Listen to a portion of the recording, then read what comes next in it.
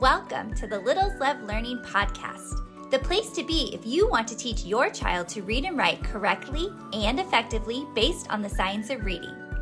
My name's Erin, and I'm a former classroom teacher with my master's degree in early childhood education and over 15 years experience.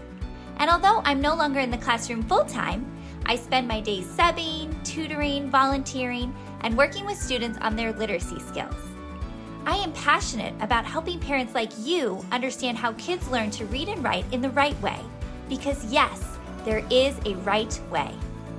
Each week we'll tackle the most important topics in early literacy, including the best way to teach letters and sounds, the difference between sight words and high-frequency words, and why spelling and handwriting should not be skipped. Are you ready to help your child become a strong reader? Then let's dive into today's episode. I am back today to share more information with you about sight words, which are actually high-frequency words. So if you've seen any of my previous videos on this topic, you already know this.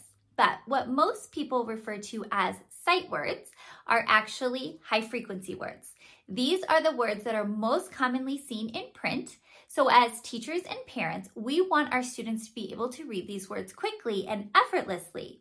These words really are the glue that hold our language together. So that's why there's a huge emphasis on these words. Now, in the past, teachers have sent home lists of sight words for students to memorize. I know I am guilty of doing this when I was teaching first and second grade, because we thought that that's how students learned these words. But in fact, that's not how they learn. So I have other videos all about the topic of phoneme grapheme mapping, and how we want to pull the sounds apart in the word and then map those sounds onto the letters. And we want to point out when there might be an unexpected sound that goes with a letter. And that's how we want to teach these high frequency words. So you can check out those other videos. I will link them down below. But today's video is going to talk about how we can actually categorize high frequency words into two groups. We can talk about them as flash words, and we can talk about them as heart words. And I'm going to share both types with you. What the difference is why it's important that we use this correct language when we're talking about these words with our students. So the two groups of high frequency words, we have them here, flash words and heart words. We'll start with flash words. These words are phonetically regular. They are decodable. So the only reason that we really want to call these words out is not because there's anything unexpected or strange about them. It's just because they're so common in print and we want our little ones to be able to read them quickly. That's why we call them flash words. We want them to read them in a flash. Now, because these are all phonetically regular, we want to make sure we teach these words once our little ones know the corresponding sounds. So if you've already taught the letters and sounds for A and T, then your little ones should be able to read the word at, because they already know that A represents the A sound and T represents the T sound.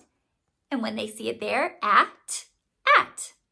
So some other phonetically decodable words that are high frequency words are it, in, had, but. There are so many more.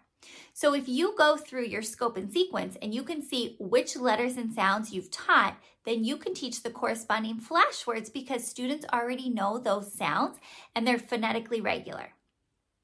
Now the other type of word, these are the heart words. I have a video all about the heart word method for phoneme grapheme mapping that you can check out. I will link down below. But these are the words that are phonetically irregular. These have irregular spellings that we want to specifically call out for our students because they don't go with the phonics patterns that they've already learned. So for example, said, the, from, there's a heart above the sound that's unexpected.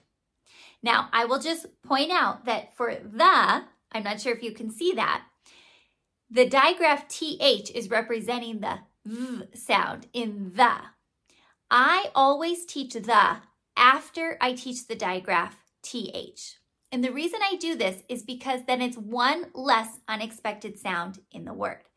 If I were to teach the word the right at the beginning of the year when my students don't know the TH digraph, then I would need to use two hearts, one over the TH and then one over the E, because both sounds would be unexpected.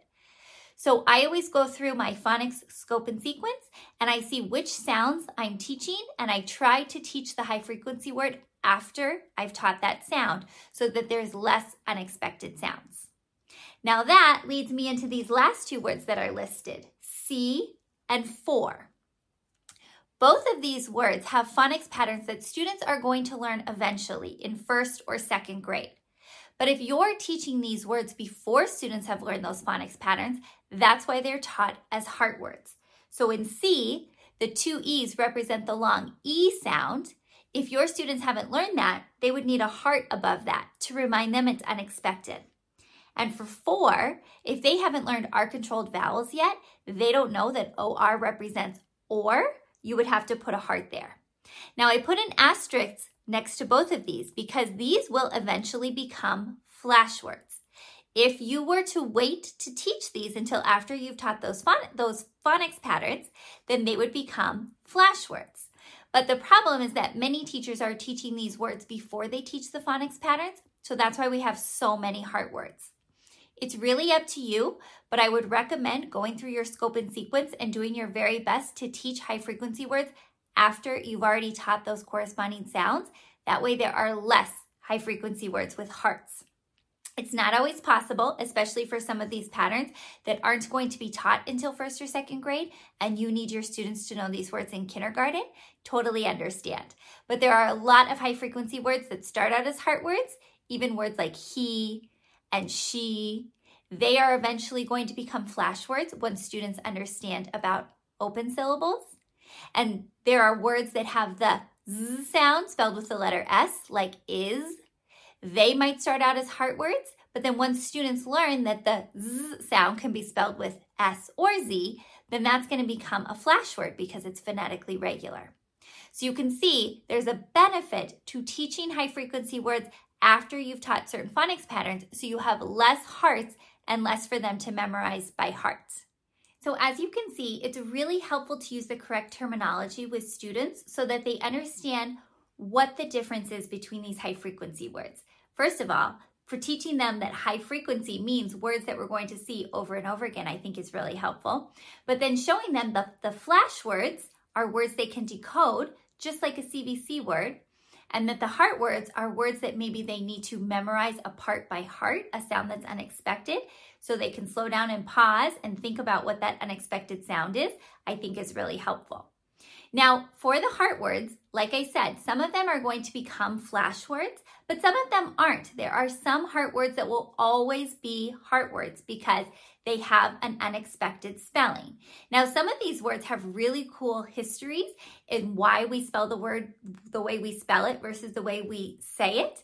It might have some really cool background in history that maybe we find fascinating. I'm not sure if all of our students do, but some of them are going to stay irregular forever. Now, I have an article here from readingrockets.com. I'm going to link it down below.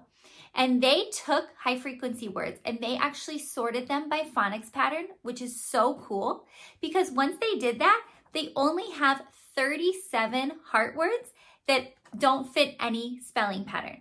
Just 37, I think, out of 220.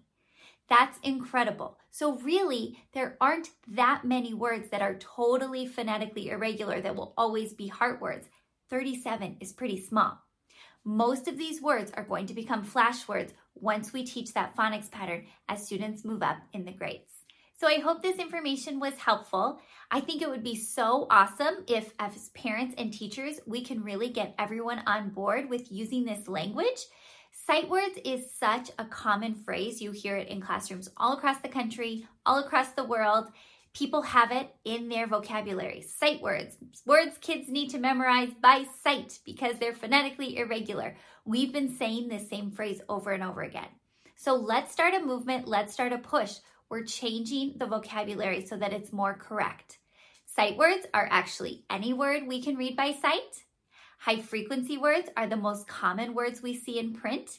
And in fact, the top 20 high frequency words represent about 25% of the text we read. So they are important.